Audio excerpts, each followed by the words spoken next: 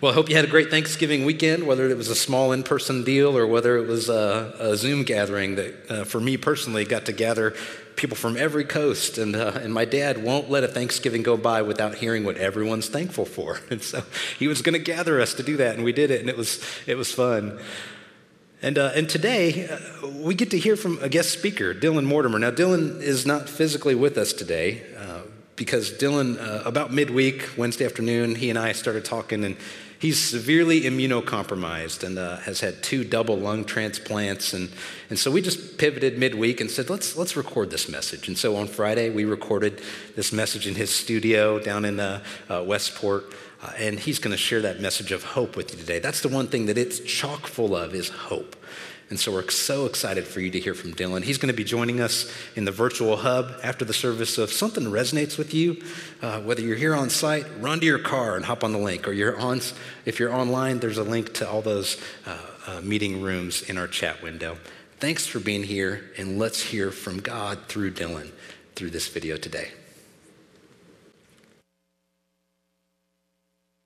Good morning, Heartland Community Church. I'm so ecstatic to be with you. I'm really glad to be alive at all.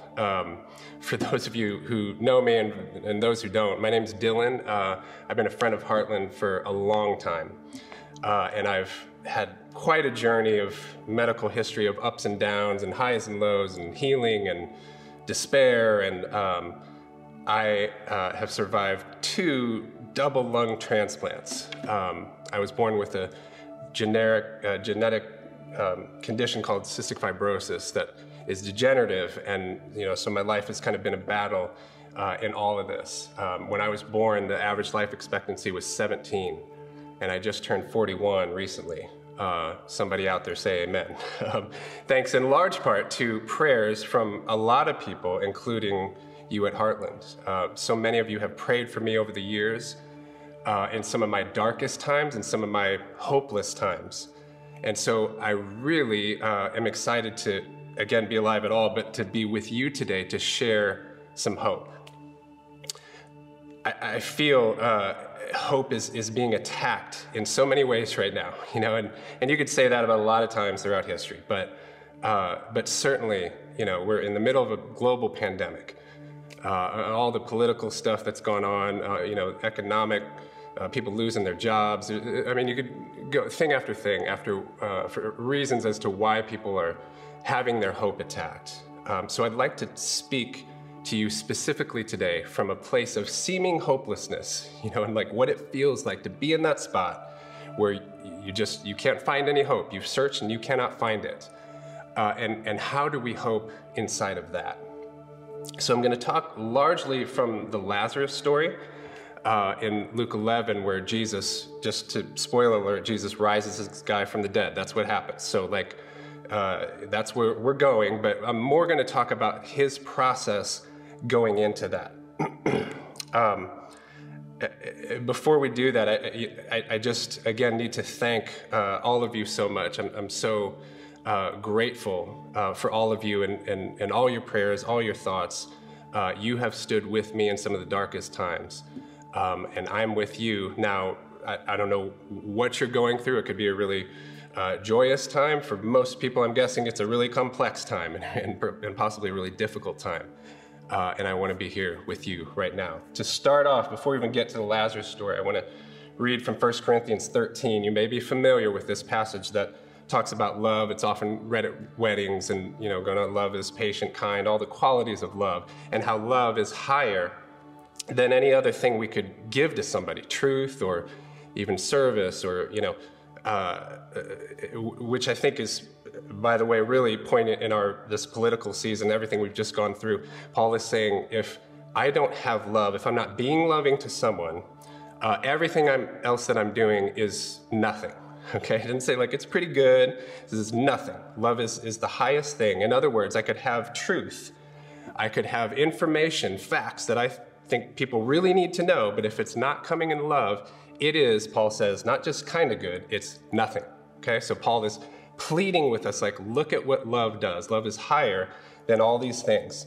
And towards the end of this kind of charge, he's saying, he giving more qualities of love, he says that love always hopes. Every time, for everybody. There is nobody past hope. There is no person, right? There's no situation, there's no circumstance where hope is not invited in the context of Jesus, Paul is saying. Love always hopes. In a time where hope is being attacked, let's dive into this. So I'm going to pray real quick for us. God, we need hope. We would be kidding ourselves if we're honest at all. We have all faced times where we just have run out of hope. We don't have it, and we need it desperately.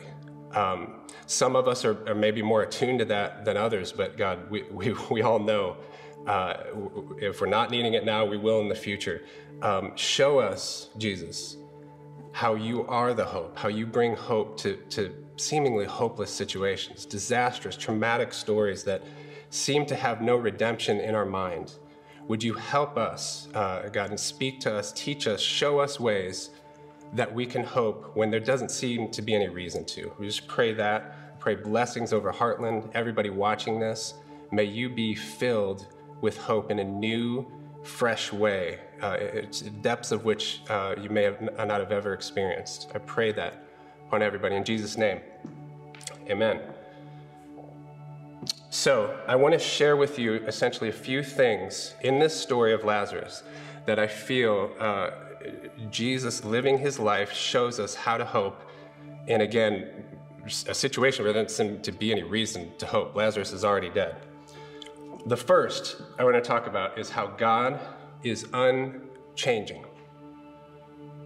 He does not change. That may not seem like a huge deal at first.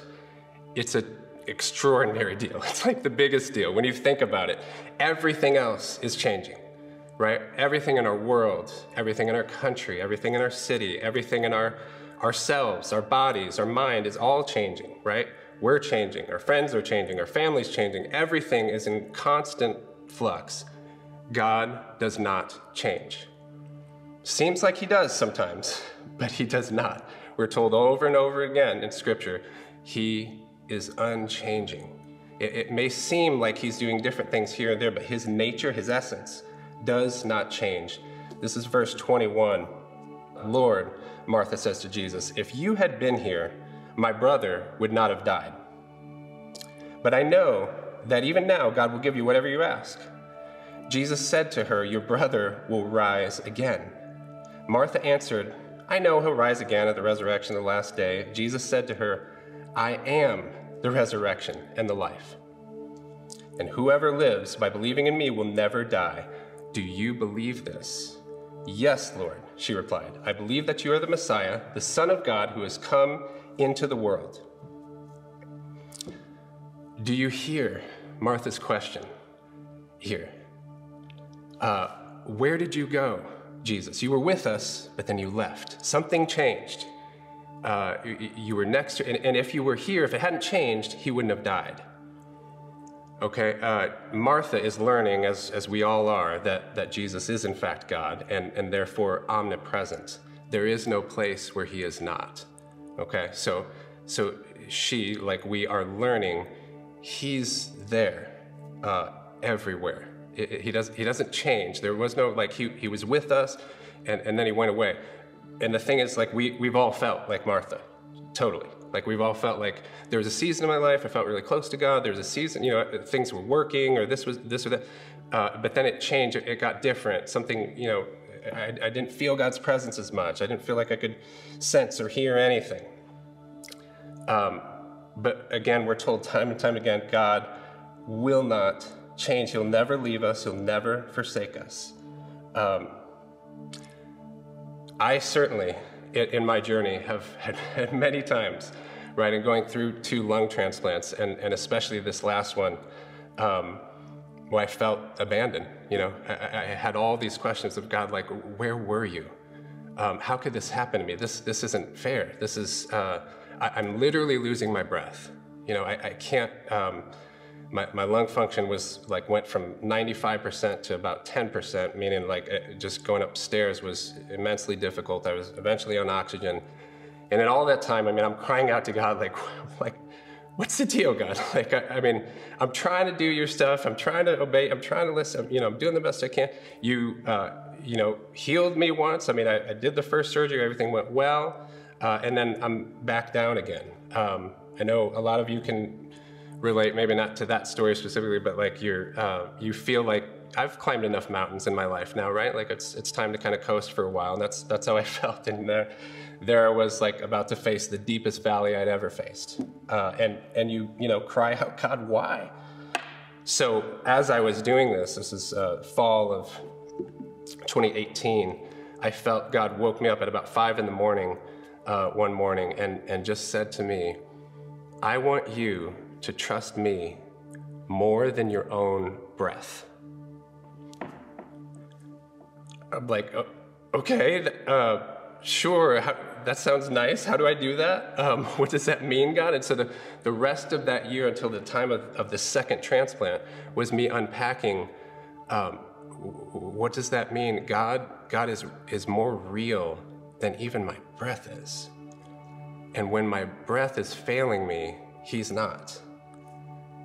Right? When I don't feel I can breathe, I still have him. He is present and with me in a way that is more real and deeper than my own breath. Because he doesn't change. He's always with us, right? Like it's never, he will never forsake us. It will feel like that. And I certainly felt that way at that time, but he showed me how he was present with me even in those times, even in all that trauma, even in all that pain. You may be familiar with the story of Job, where Job, this guy has everything, then has everything taken away, and does 38 chapters of why, God, like why is this happening to me? I didn't do anything wrong. It's not about that. He has all this argument with his friends and all this stuff. He, in the end, is never given an answer to his questions, but God comes rather with his presence, right? He doesn't give him something, he gives him someone. God comes in his presence and doesn't answer the questions, but reveals who he is to Job. Job never gets his why. We see the why. God knows the why. It's like everybody else in the situation sees the why but Job. And isn't it like that for most of us in our lives? It's a whole lot easier for other people outside of us to see the why, to see what God is doing. And it often sometimes is really difficult, or we just don't get the why. And we cry out to God, why don't I get the why, right? God works with us so that we learn to love him more than the why. Learn to worship him more than the why. If we need the why and we cannot live without it, guess who our God is? It's our own understanding, and the why becomes our God. And so through stories like Job and circumstances in your life, often God withholds that why a little bit in order that we might look to him more so than the why. We can ask for the why. It's right to ask for the why. Like Job was right in asking, God, why are you doing this? Those are fantastic questions, but God wants to know, am I more important to you than the why? So I specifically want to ask you, as we start this out, where was God when he seemed absent to you? I want you to just kind of ask that question of yourself in your own kind of prayer time as you go through the weeks. I want you to specifically think of a time where God seemed absent, like he had changed and he was gone and not there. Do you dare to ask him, God, could you help me see where you were? Because he may give you that why, he may not. But if you ask, I've often been surprised, like I was that morning. I woke up and go like, wow, he certainly doesn't want me to be sick, but he does want me to know that he is more real than my breath is. And I can rely on him more than breathing, which I don't know about you, but I rely on breathing a lot. But God's like, yeah, you can rely on me more than that. Your breath is temporary. I am eternal, God is saying. I don't change. God seemed absent to me. I was losing my breath, but I was not losing him. And in all that time, I'm having to go 3 days a week to the hospital for treatment for rejection of the first transplanted lungs. And, I ride on the subway like an hour and a half to get to the hospital. It's just brutal, and it's, standing room only. And so I'm, squished all like this for an hour and a half. And one day this lady gets on there and she's just praying for people. And, who needs prayer? And so I'm like, I need some prayer. So she comes over and prays over me. Psalm 63. David says to God, "Your love, O Lord, is better than life." And I just lose it. Like, wow. Like she's speaking this truth over, like, God, I'd rather have your love than my breath even. It would be worse for me to have all kinds of breath but not have your love. Your love is better than anything that there is to offer, right? And God gives that to us. In his unchanging way, he will never not offer that. And it's always offered in any situation, any room, any context, any season. His love is better than all of life. His verdict of us and his salvation of us is better news than any news that we would hope for, right? Be it politically, be it in terms of job, be it in terms of health. Whatever good news we are hoping for, his news is better than that because his love is better than life.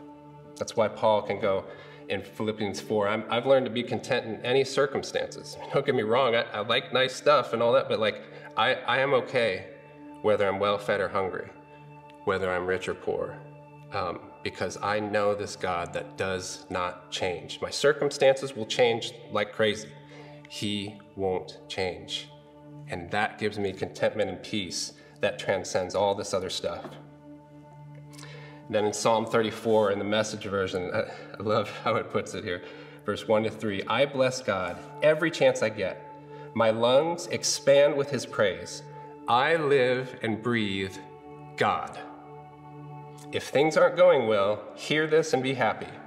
Join me in spreading the news. Together, let's get the word out. Somebody out there say amen. Second thing I want to talk about is how in this story, God weeps too. Verse 33, when Jesus saw her weeping, this is Mary now, the sister of Martha, and the Jews who had come alongside her also weeping, he was deeply moved in spirit and troubled. Where have you laid him? He asked. Come and see, Lord, they replied. Jesus wept. Then the Jews said, see how he loved him.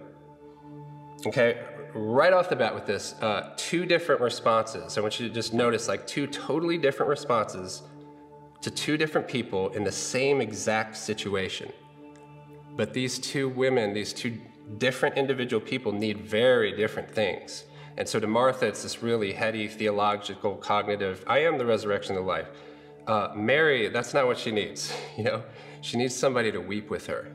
And Jesus comes and just weeps with her. And of course, you read this story and go like, he's about to raise him from the dead.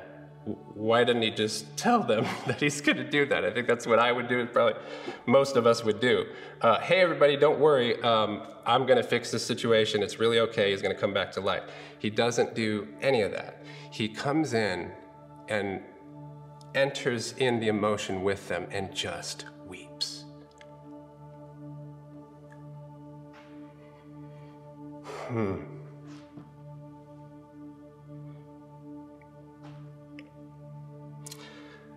He, as I've thought about this more, when I think about this story, especially, I've thought about this story a lot in the context of my journey, and I'm thinking, Jesus in that moment is sadder than Mary is about her own situation. Jesus, this was not the plan. He didn't want Lazarus to die. He didn't want anybody to die. And because he knows so much more than Mary or Martha know, he is more grieved than they are.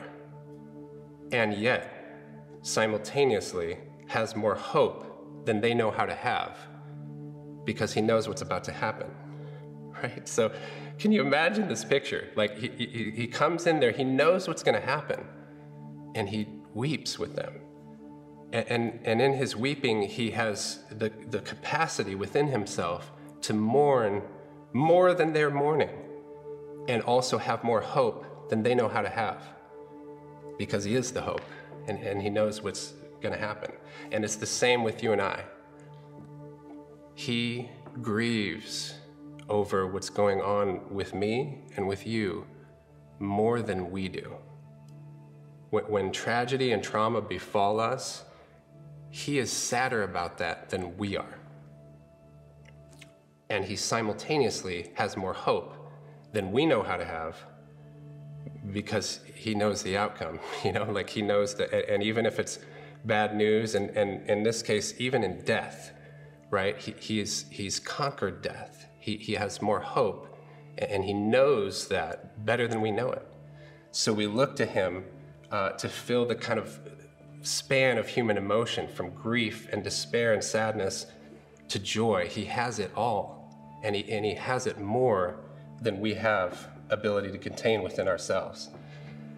There's no better lesson, right, of this way of kind of praying out your emotions than the Psalms. Like again and again, we see this outpouring of grief, despair, doubt, reflection on traumatic things that have happened, and also joy. The writers are kind of like writing their way into, God, it's a prayer before you. I feel this way, and it's real. And I think these thoughts, and they're real. But I humbly submit them to you, the one who is sadder than I am about the sad things, but more joyous than I know how to be about the things of joy. You are the one to guide me through these difficult times. So for me, it was a few months ago that, it was about 9 months ago now, I was recovering from this transplant. I was doing well. I was starting to run. I mean, everything was great. And then I break my ankle ice skating with my sons. So so that was bad enough. And then that week, like a slew of things happened. I had to drive with my broken leg, not yet, surgically repaired yet, to St. Louis to get a bronchoscopy to check my lungs, in which they found some infection and a little bit of rejection that was treatable, but nevertheless, so then they do PICC line IV on me. I get the surgery to repair the ankle, and this all, happened in the space of 3 or 4 days. So my body just kind of like goes into shock, and the way that I've learned now after this happening 2 times with both transplants that my body goes into shock is it starts incessantly hiccuping.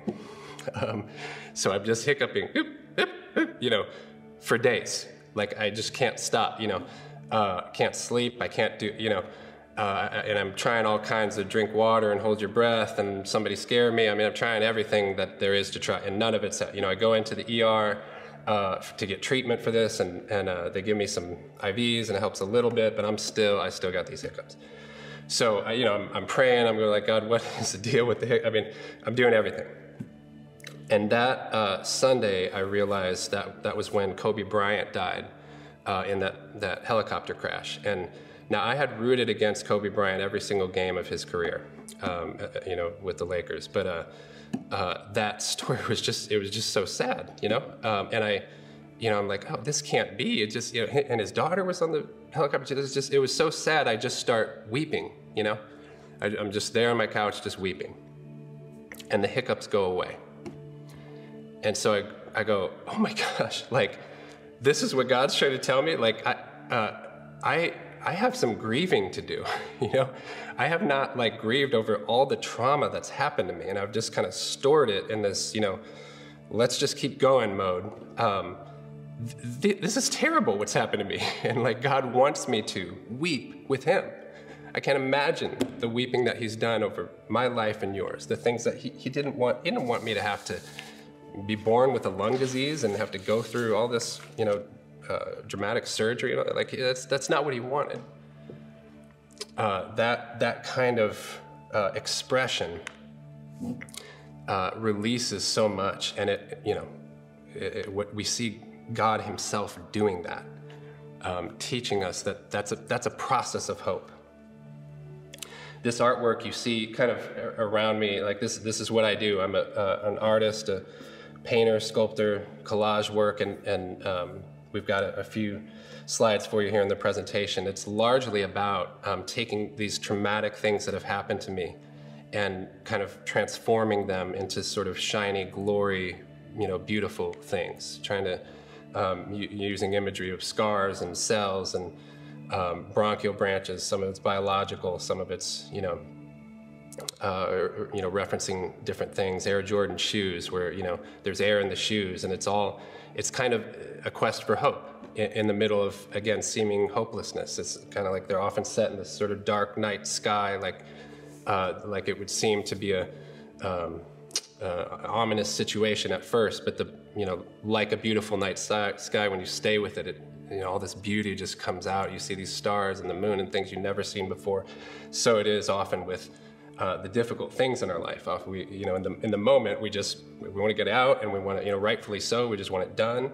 But if we have the ability to see the transformation that's happening in us as we're weeping, right, as we're going through these things, it's powerful and gives hope, not only to us, but to everyone around us, seeing our story, following with us and interacting with us. The third thing in this story I want to point out is that God is unfair. We've uttered that all the time. Like we've thought it if we haven't verbally spoken it. God is not fair. This isn't fair. I'm going through this thing. Why me? I don't understand. How come all these people are not? But I'm, it's just not fair. Jesus called out in a loud voice, "Lazarus, come out." The dead man came out, his hands and feet wrapped in strips of linen and a cloth around his face. Jesus said to them, "Take the grave clothes off and let him go." We've all felt that God, if we're honest, we felt that God is unfair to us sometimes. And people all the time come up to me, like if they hear any of my story, they go like, I'm going through something and it's hard, but it's nothing like what you're going through. And I'm like, okay, no, it's not a suffering contest. This is not your pain is real. Your trauma, whatever you're going through, it's real. Okay. And it's, you suffer, I suffer, we all suffer. It's not a contest. And so we have all gotten to that place where we rightfully ask God, what is going on? How could this, it seems so unfair. And we've thought that so often. The good news of Jesus is that God reveals the unfairness is always tilted in our favor. It doesn't mean that we don't go through hard times and challenging circumstances and tragic things. But the bigger arc of the story is unfair to God. The whole central message of the gospel is that when we abandon, left behind, ignored God, he pursues us with that love that always hopes for us, even when we didn't hope for ourselves. And he does for us what we could never do for ourselves, to the point of Jesus sacrificing himself, dying and resurrecting from the dead. It's not fair. We didn't do anything to merit that, and we are given it. Isaiah 43, there's this verse that my wife and I prayed over a lot as I was put on the transplant list again. And it just rocked us as God is saying this to Israel.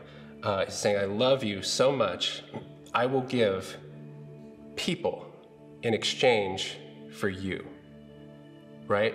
Nations for your life, okay? Like he's speaking about the restoration and redemption and forgiveness of the nation of Israel. But I'm reading this as like a transplant recipient and, on the list to receive another person's life. It's this insanely heavy gift that you grapple with. And people will ask all the time, what is that like to have received that kind of gift like 2 times now? It's not fair. It doesn't seem fair, right? And it's not fair, but it's the only way, it's inexplicable other than to say it's kind of like receiving the breath of life the first time, right? Nobody owes us breath. Like, we didn't earn breath.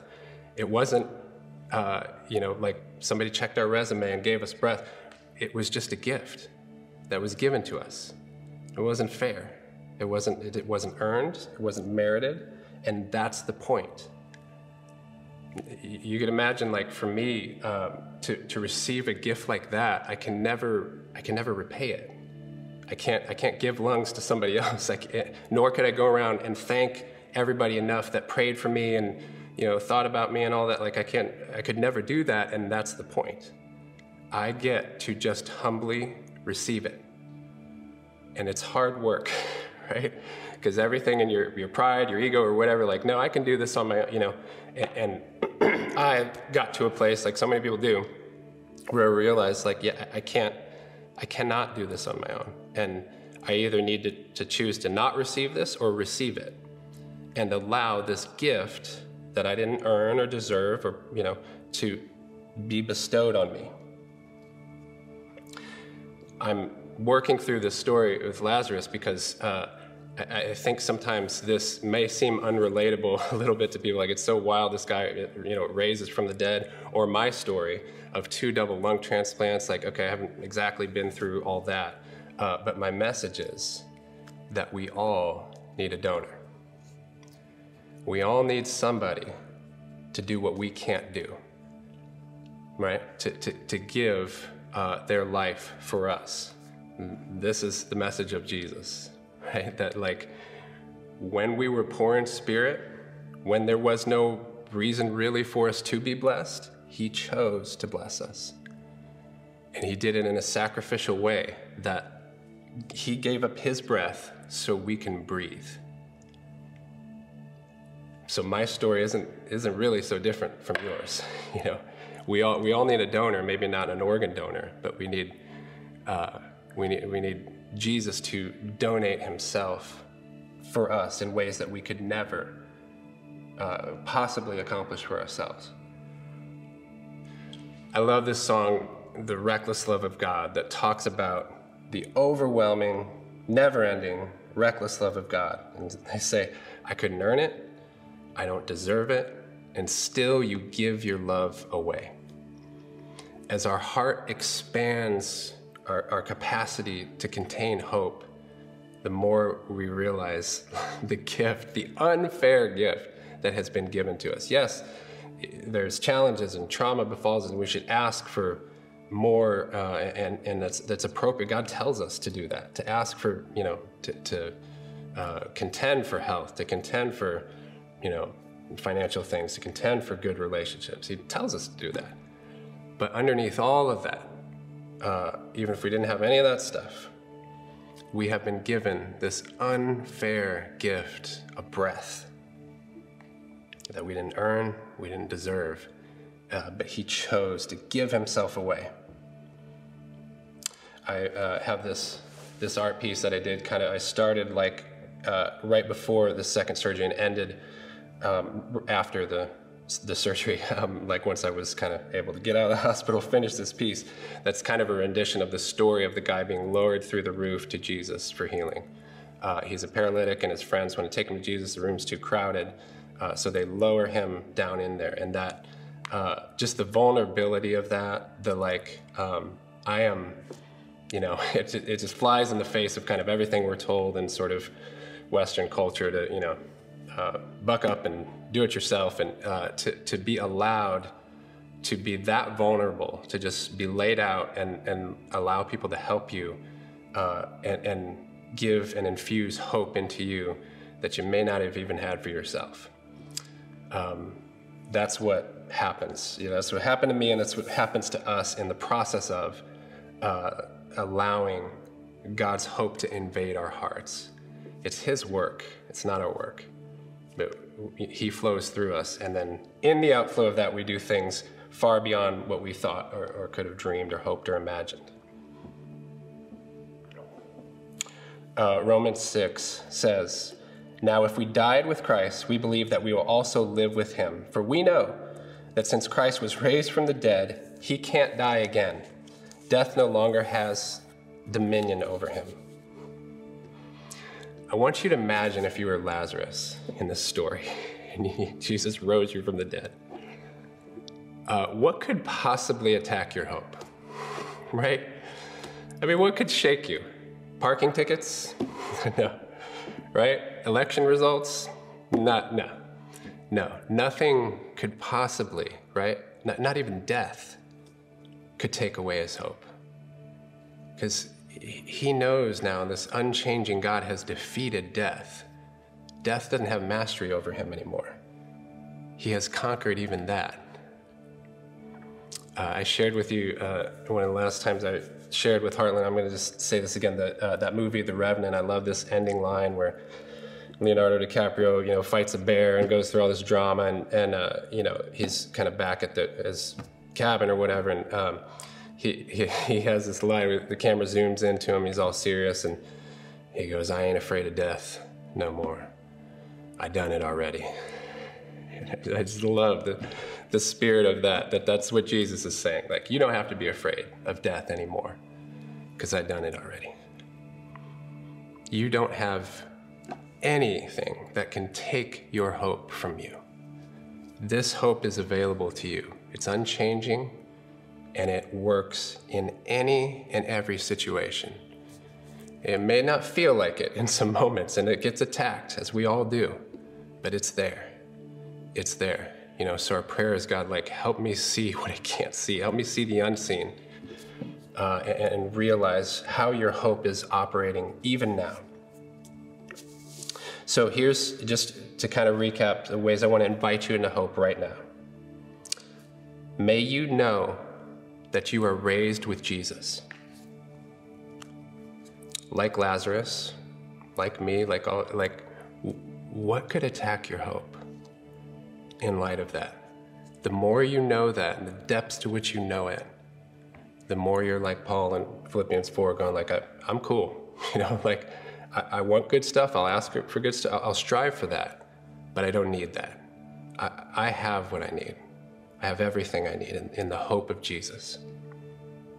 May you allow yourself the range of emotion from sadness to hope and everything in between.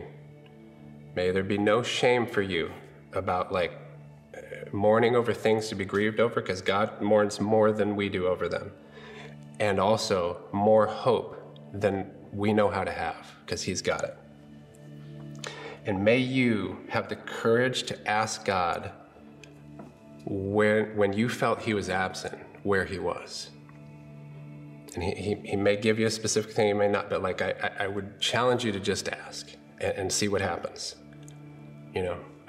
We sometimes know the reason, sometimes we don't, but my guess, if you go to him with that and allow him to reveal how unfairly in love with you he is, you will be surprised. Heartland, thank you so much for letting me come and share hope with you. And I hope that just as you chew on this in the coming weeks and months, that your heart would just explode in hope, specifically in the times where there doesn't seem to be reason to. I've had so many times like that in my life where doctors or, whoever telling me things, there's no rational, there's no cognitive reason to have hope. But this is beyond that. Wider, deeper, longer, further. There is hope available to you in any and every circumstance. You prayed for me, and I've come back from the dead twice to tell you about it. Amen? God, thank you so much for your hope. And, we just say, we're doing the best we can, God, this is all we can do, But you enable us to do more than we ever thought or dreamed for in your hope. We are nothing without you, but we are not without you. And so we thank you that your hope for us, when we didn't hope for ourselves, whenever the moments our hope was at its lowest, you hope for us. You see us in you in a different way than we can perceive ourselves. Help us see a little more of that. Help us catch a little more of that in our heart. And help that enable us to be the shining stars that you have us to be amongst people, shining your light of hope. May we always remember that love hopes every single time. And when our hope is tempted to be attacked, may we remember you don't do that. You don't ever lose hope. You don't ever lose hope for us. And we sure shouldn't lose hope for you. Thank you so much. In Jesus' name, everybody said, amen. Amen. Well, what resonated with you today? What part of that message of hope landed with you? Something landed in my mailbox about 6 weeks ago. It was from Amazon, and it was a toy catalog.